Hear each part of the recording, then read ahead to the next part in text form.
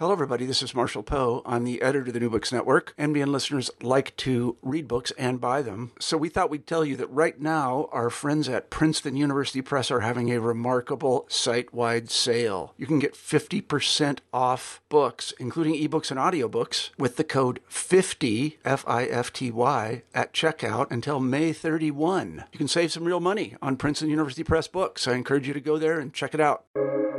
Welcome to the New Books Network. Hello, my name is Ana Georgescu, and welcome to the New Books in Science podcast. Today's guest is Slobodan Perovic, author of From Data to Quanta, Niels Bohr's Vision of Physics, published by the University of Chicago Press in September of last year. It is a broad and insightful analysis of the renowned Niels Bohr's approach to physics, taking into account the historical context, the existing paradigms surrounding research, and the effects it had on the scientific community and beyond. Slobodan Perovic is a professor of the History and Philosophy of Science at the University of Belgrade. His work has been featured in the Stanford Encyclopedia of Philosophy, Studies in History and Philosophy of Modern Physics, Foundations of Science, and many more. Professor Perovic, it's great to have you today. Thank you very much. Thank you for inviting me.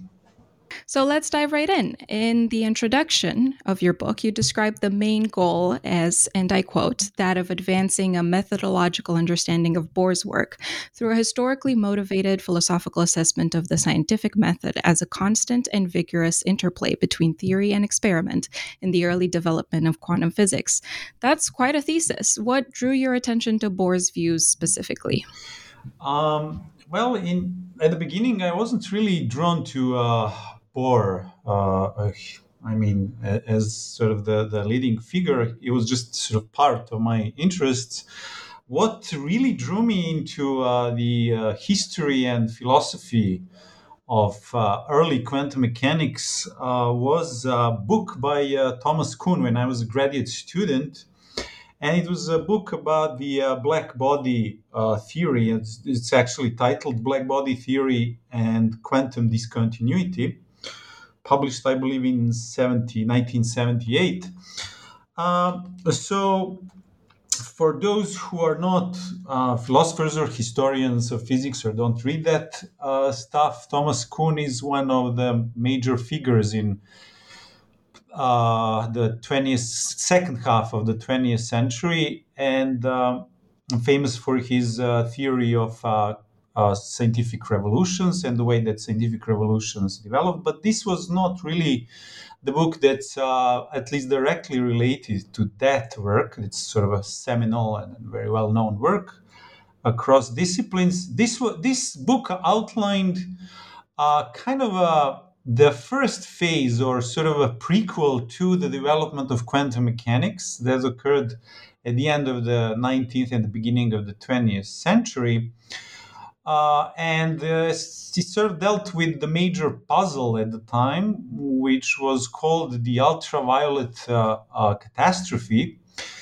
So just very simply and briefly, physicists couldn't really figure out how to overcome the practically theoretical problem that if you treat atoms as oscillators and then you sort of account for their absorption and the radiation of energy by looking at the frequency at which they oscillate, they would always get sort of infinite values for the outgoing energy values of the so-called black body. So the body that ideally radiates all the energy that it absorbs. And then Max Planck, at the turn of the 19th to 20th century, offered what he thought was sort of a tentative solution, kind of a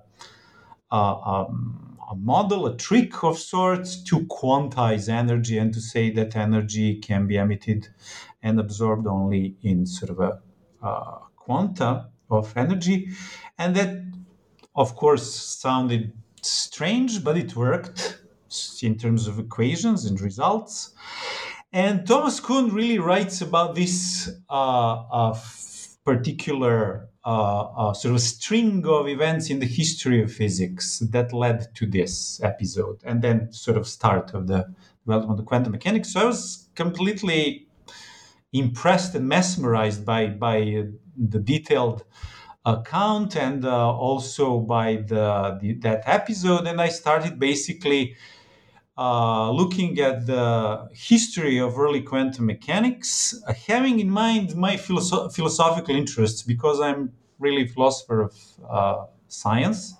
I was interested how major theories in physics came about, and was there a sort of a unifying method by means of which physicists arrived at these theories, and how these theories were related exactly to the experiments, or maybe there were more methods and so on.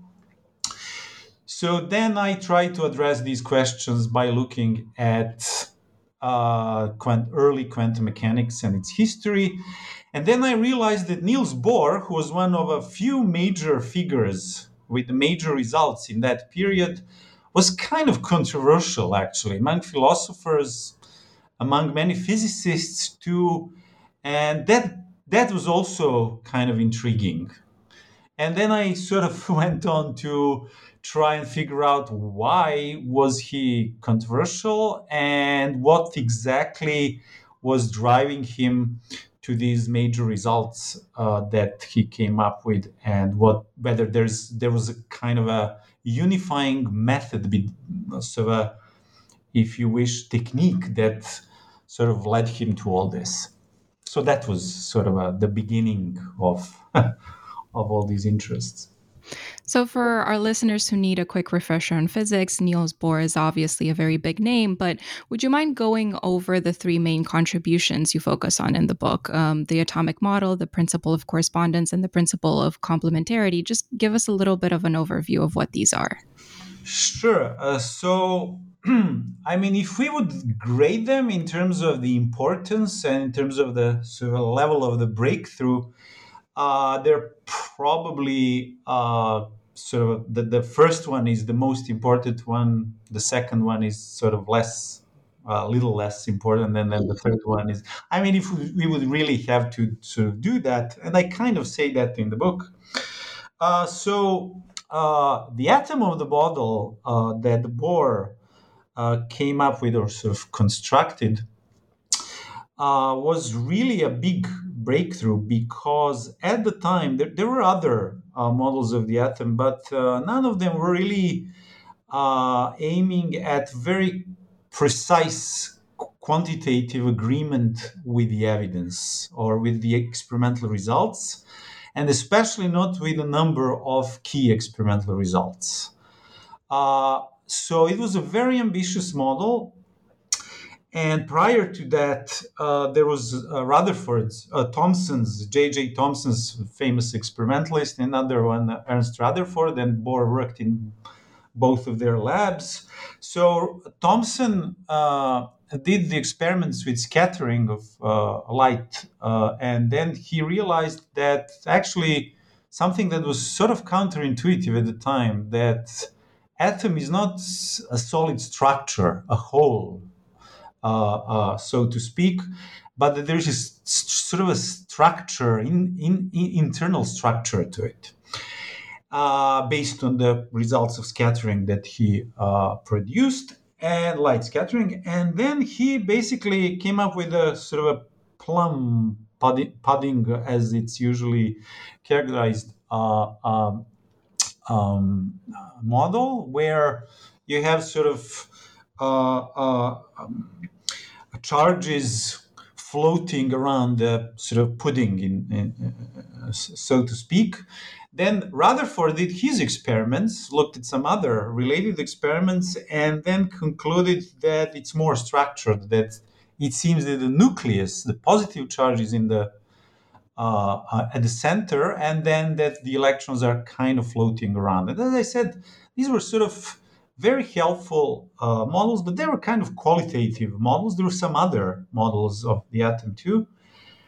And then Bohr did a few remarkable things to arrive at that model that looks like a planetary system that many of us encountered in high school, where the nucleus is at the center, and then the electrons are circling around the nucleus at different orbits. Now, that was actually a very unintuitive, and it wasn't really predictable step, and it had to connect many sort of different strands of research that didn't seem really connected inherently, and that's what Bohr did. Just to mention one thing, he connected actually quantitatively the distribution of spectral lines in the experiments with the atomic spectra, which were supposed to tell us how the internal structure of the atom looks like, with his model, or more precisely with the distribution of these orbits of the electrons around the nucleus extremely precisely. It was actually unprecedented precision in connecting the distribution of the orbits and the distribution of the spectral lines in these experiments, so-called Balmer series, that were connected with the special rule with the distribution of the orbits. Now, how did he come up with this idea of the orbits, and why are they interesting? Well, because he basically applied that Planck's quantization of energy that I mentioned earlier, and basically said, well, actually, these orbits are not randomly distributed the way that Rutherford thought. The electrons are not sort of floating around the nucleus, because in that case, the atom would not be stable, but they're distributed according to the Planck's rule, actually. So the frequency of light that's absorbed in the atom and it's emitted is actually corresponds to the frequency with which electron is orbiting the nucleus. It was very simple, actually, to calculate. Very simple idea. I mean, once it was worked out, obviously, took him years. Of course. And then everybody was really happy that finally there was something tangible. Not everybody was happy with some of the properties of that model, but we won't go into that now. So the second contribution was the so-called correspondence principle. And usually it's presented as kind of the orbits that I mentioned, when you have large number of these orbits in a very sort of a robust atom, if you want, or molecule, then your calculations, or your results for these radiation frequencies start to look like classical results. So, as if you can basically approximate as if you are dealing with quantized atom or system, so to speak, very roughly and simplistically put. I mean, you're a physicist, so you're aware that I am approximating here for our audience. So, just to mention then, what's really so what was very helpful is that you could use the classical tools, theoretical tools, to account for these atomic systems, let's say, qualified by large quantum numbers. Now, what was particularly interesting to me, and I sort of dedicated one of the chapters there, is that it really, the way that it was also kind of a controversial principle as well among Bohr's peers, but very useful. They couldn't really sort of make progress in many areas of quantum mechanics at the time without it.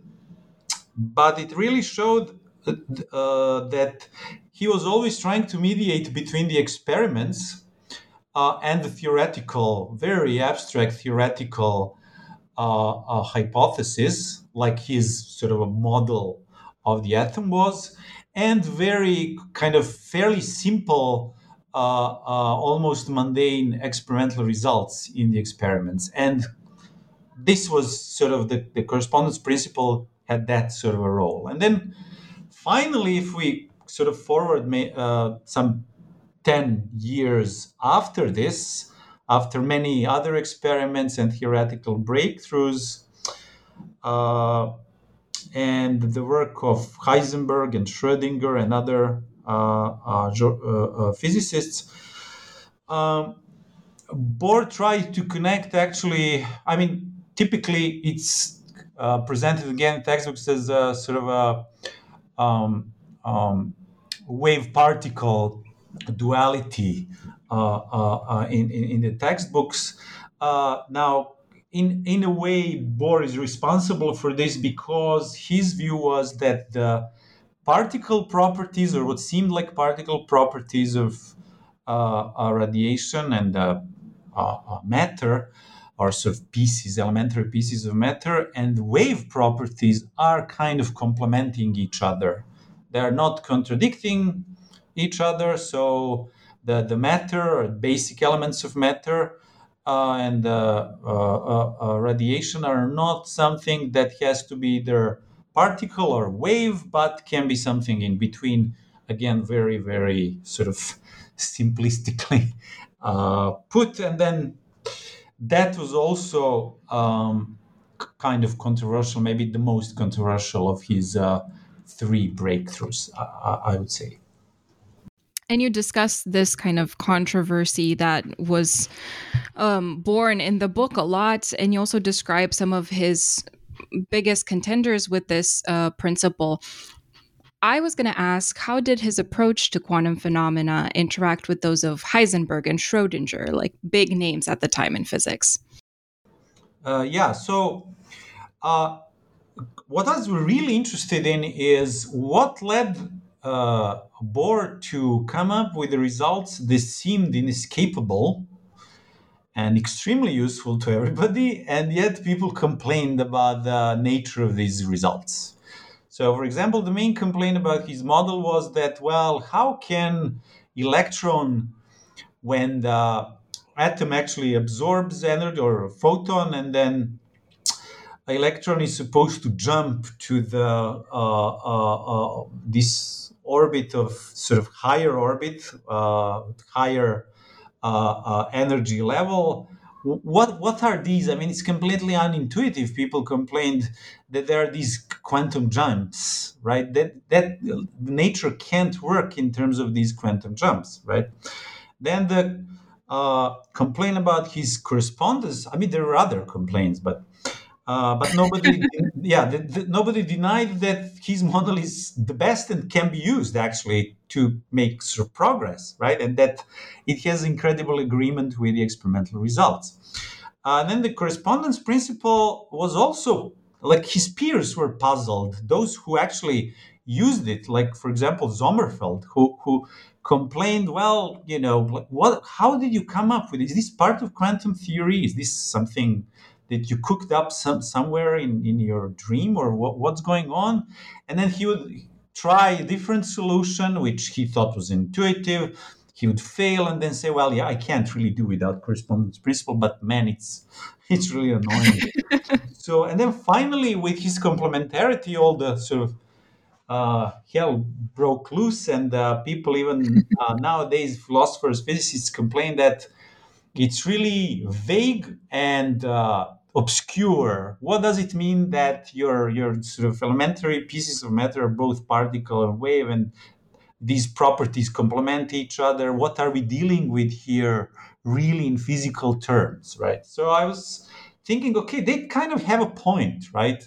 The main problem was, though, that one of the readings of how he came up with this was that he was really keen to push certain metaphysical views, sort of duality between, mind and matter, and Then he, by analogy, thought of duality of matter and of waves and particles, and that's how he arrived. So it was metaphysically driven, and he was really metaphysically driven to discontinuities, even in his when he constructed his atom. And so that was really the main source, as far as I could see, of disappointment and kind of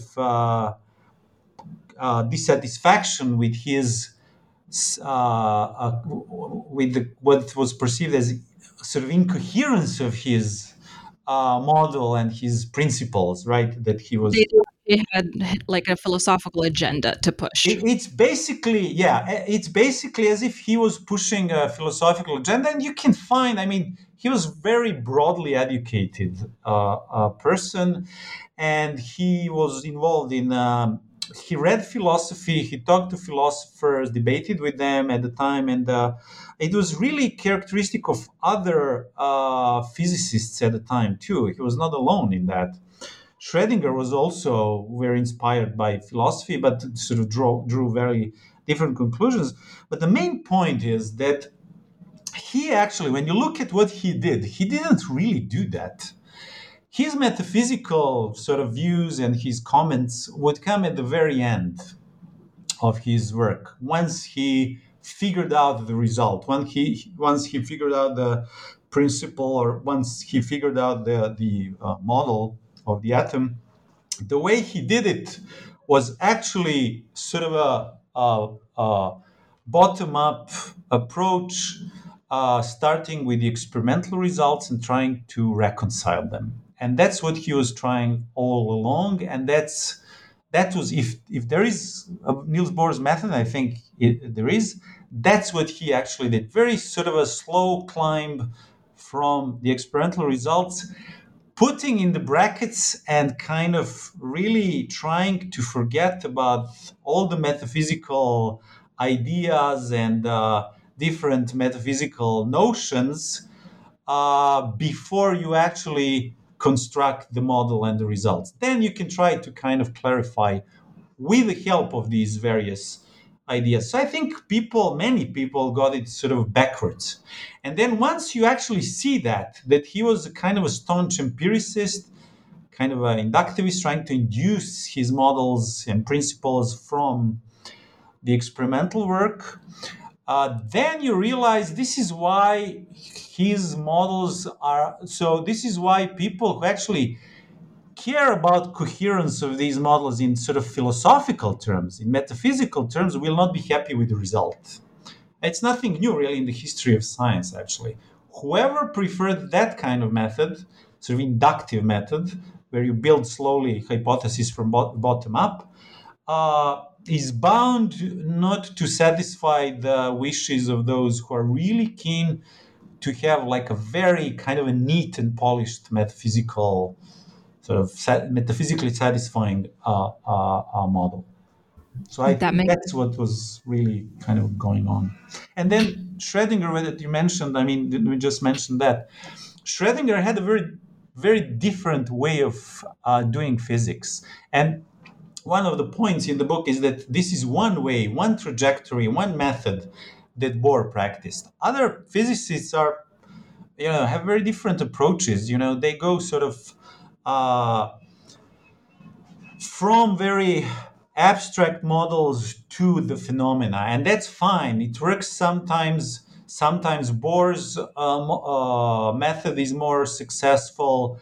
But really, what was interesting about that whole community of early quantum physicists is that they sort of battled not only in terms of their theoretical models, but the ways in which you actually arrive to these models. And then Schrödinger was really sort of the exact opposite of what Bohr was doing at the time, just sort of having kind of a red lines, almost philosophical red lines that couldn't be crossed when you're trying to come up with a model, when you're trying to come up with a physical explanation or formulas, even formalisms. And that's what they debated actually a lot. So you talk about how he builds the hypotheses bottom up. There's a bottom up construction in everything that he does. Could you talk a little bit about how he builds these hypotheses and what is a master hypothesis? So again, I mean, I looked at Bohr because he's really sort of a prime example of this. But in a way, my sort of main goal was to understand at least one episode in the major episode in the development of quantum mechanics and physics, generally speaking, and to figure out how this sort of way of inducing these very abstract models works, right? So there are sort of three levels of hypotheses which are interconnected as the theory is actually produced. So the lowest level is the experimental level. These are sort of very local in a way, focused on phenomena, experimental hypotheses. And usually the experimental physicists are coming up with these. They just want to explain certain patterns that they see. They build more precise equipment and they improve these, and then they debate it among each other. One of the really great examples of this was early spectroscopy, which was one of the key results for Bohr's model of the atom. So they debated about various patterns that you get when you actually analyze the spectrum of hydrogen or helium, or these sort of simple atoms. And these controversies lasted 10, 15 years, right? So these experimental hypotheses are, in that sense, very local and focused on particular phenomena. And then you have scores of these different hypotheses. It's not always clear how they're connected, whether they're connected at all, right? Different sort of light scattering of light, for example, along with the spectroscopy, scattering of light at different frequencies, and so on. And then there is kind of a medium level hypothesis where certain properties which are kind of general and apply across these, or can be inferred across these seemingly different experiments and experimental hypotheses, kind of start emerging, right? So it was fairly clear, for example, from these spectroscopic results of the spectroscopy, that there are certain elements of atoms which are kind of constant, right? So physicists were not for a long time clear what these are, and then but they understood they call them terms, right? So there's something that's kind of constant across these and that produces always these stable results in spectroscopy. But then it took a much sort of a more abstract hypothesis, or really models of the atom, and that's what I call actually master hypothesis, that really unifies these seemingly disparate experiments through these intermediate hypotheses, where physicists actually said, well, these little constant parts are actually electrons or negative charges. And this is how they are actually related to the positive charge, and this is what the structure is. So they tried different master hypotheses, but sort of emerging from these experimental results and these local experimental hypotheses at the local level. And then Bohr was really master in a sense of doing this. He was really always careful and constantly in touch with experimentalists from very different sort of, at the time, seemingly different areas of work, and studying seemingly different phenomena and trying to connect this all the time and looking at the best ways to actually connect this. So this is what I would call sort of inductive hypothetical model of figuring out, or sort of coming up with a physical theory and sort of at some fairly general abstract level. That's fascinating. That's so cool. So in the book, you also talk about how some of the critics have described Bohr as an anti-realist because they interpret his writings wrong. What is an anti-realist, and why did they think he was one? Yeah, I mean, again, Bohr, I mean, to be fair, Bohr was a kind of a difficult writer, right? He wasn't somebody who would write sort of easily and, A lot of physicists were. flamboyantly, yes. But so there are certain aspects where you could think that he was anti-realist. Anti-realism is sort of a view in philosophy where, I mean, there are various kinds of anti-realism, as one might imagine, but very roughly, realists are those who believe that posits in the theory, for example, when you say electrons or atoms, correspond more or less to something out there in the nature, and we kind of identified that particular kind of entity or property with our theory that exists out there. Now, you can believe that physical theory doesn't really tell you that. It just is sort of a tool that, or sort of a construct that agrees with your experimental results.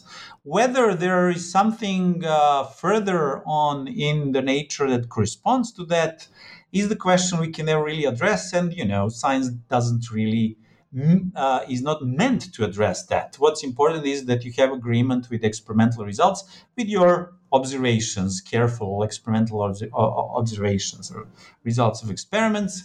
And then in that sense, anti-realists would say, well, it's not the business of the science, scientific theory to tell us how the world really is, but to come up with the theories that agree with our experiences. And it's what's called colloquially the shut up and calculate approach.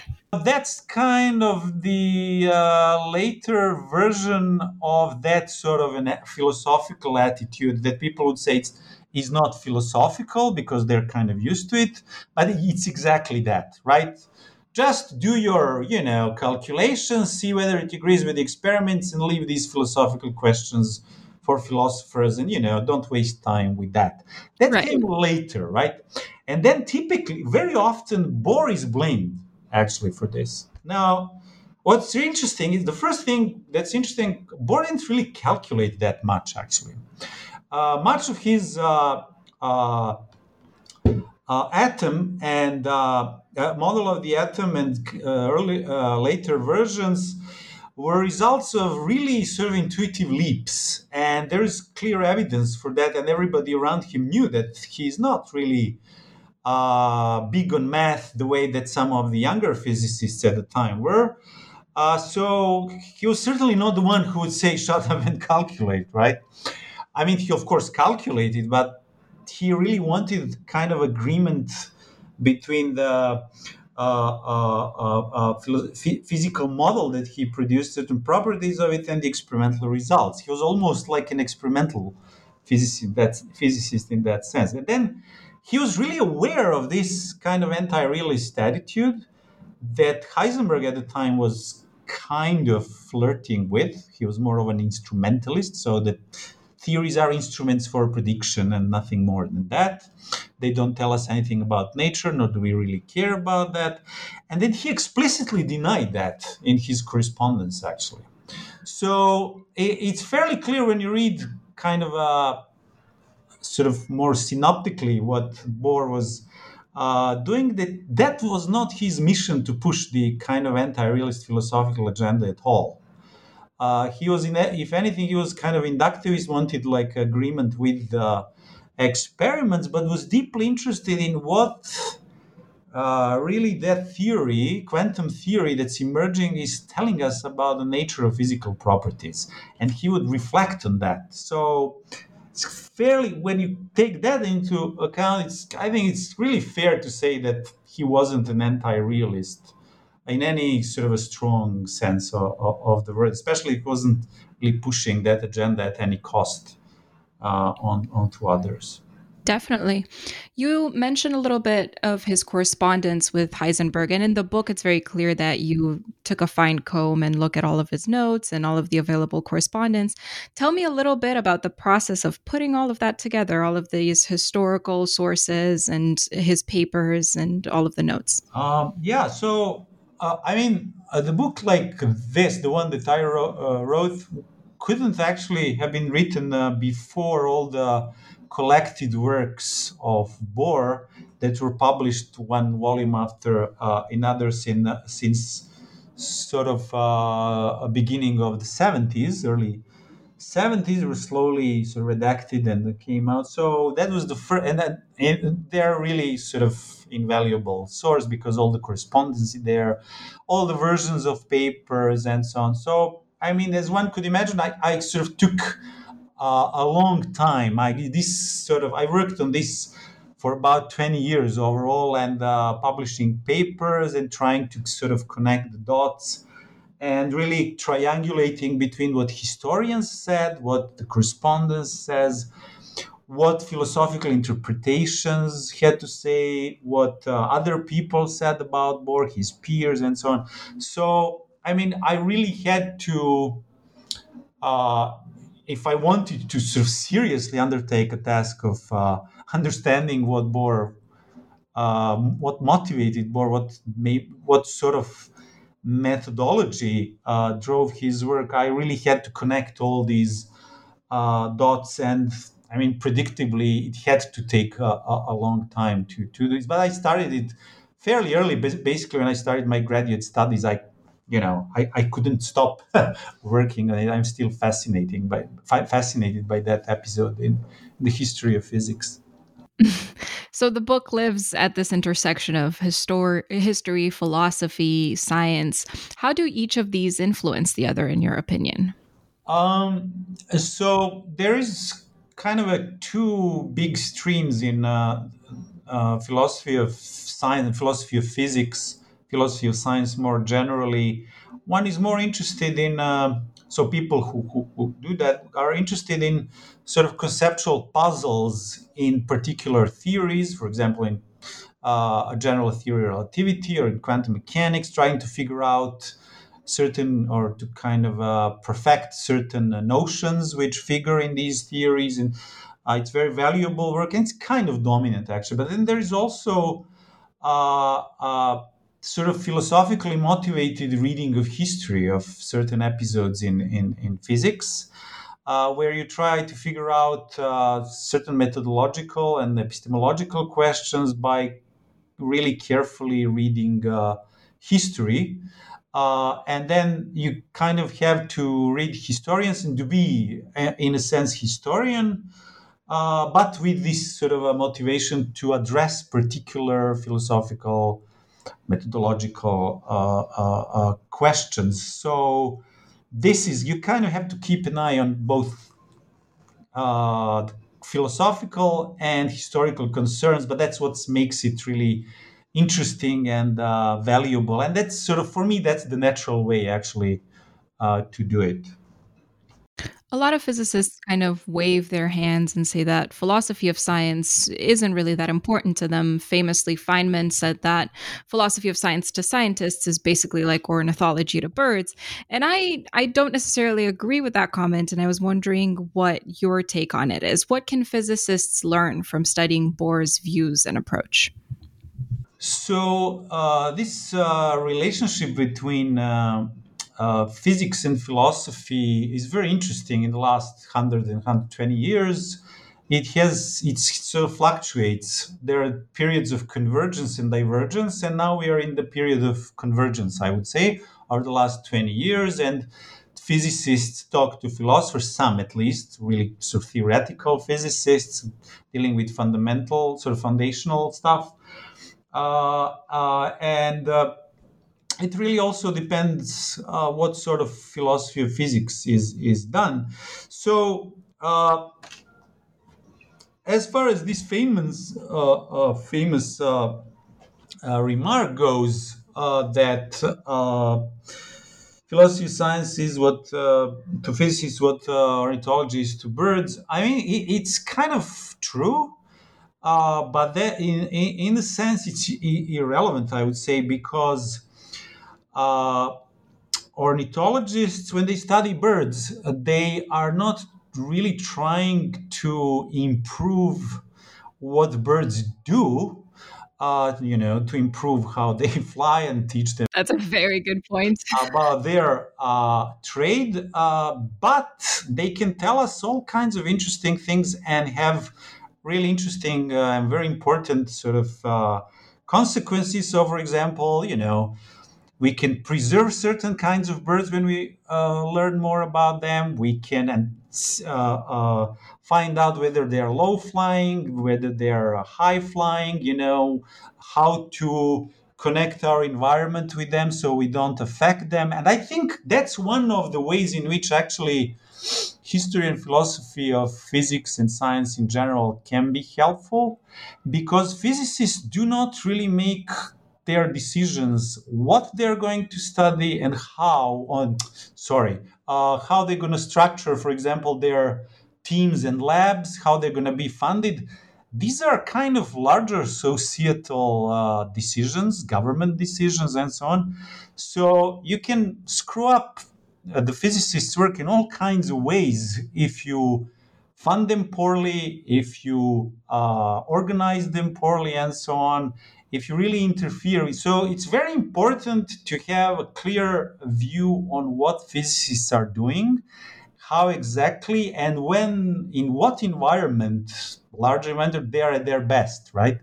So one of the very important, I think, ways in which studying history and sort of philosophically studying physics, more sort of epistemologically, is to find out precisely this. I mean, physicists do that to an extent, but they have their daily work and interests. They can't really deal with that. Sometimes they have. But in that sense, I think that history and philosophy can be very informative and helpful, actually, to physicists and physics community. And understanding history is crucial, actually, of physics. Crucially understanding what actually physicists are doing. You've spent so much time on working on this book and also researching Bohr's work. What are you working on now? What's next in terms of writing, in terms of teaching? I've been for the last maybe a year or so co-writing actually a book on quite different topic, actually, still physics, but a completely different area. Modern cosmology, actually. Cosmology basically, since the discovery of the cosmic microwave background as the kind of the milestone in modern cosmology. So it's going to be a book with one of the major publishers. And what we are trying to do in the book is to show that this very simplified view that the Big Bang, hot Big Bang, more precisely, model didn't immediately win when the cosmic microwave background was discovered. That was a very slow process that took many, many alternative views that were developed in the decades following the discovery, all the way to the 2000s, basically, by major physicists or cosmologists at the time. Some of them actually were the key physicists in developing the Big Bang, but they worked on these alternative views, which are completely fascinating, actually. What physicists came up with, what kind of alternative views. I mean, more famous is also is Hoyle's stationary state model, but there are all kinds of other very interesting. So this is also interesting for us to understand how, in reality, these big theories that we need in the end are actually developed, and how they're helped by all sorts of alternative views which are in the meantime sort of developed. So that's the book we are working on at the moment. That's very exciting. I look forward to reading it. Well, thank you so much, Professor. It was lovely to have you on this episode. Thank you, Anna. To all of our listeners, you can find From Data to Quanta online and in bookstores now. I hope it intrigues you and makes you ponder the nature of scientific inquiry, as well as appreciate or question the stories we tell about great scientists and their discoveries.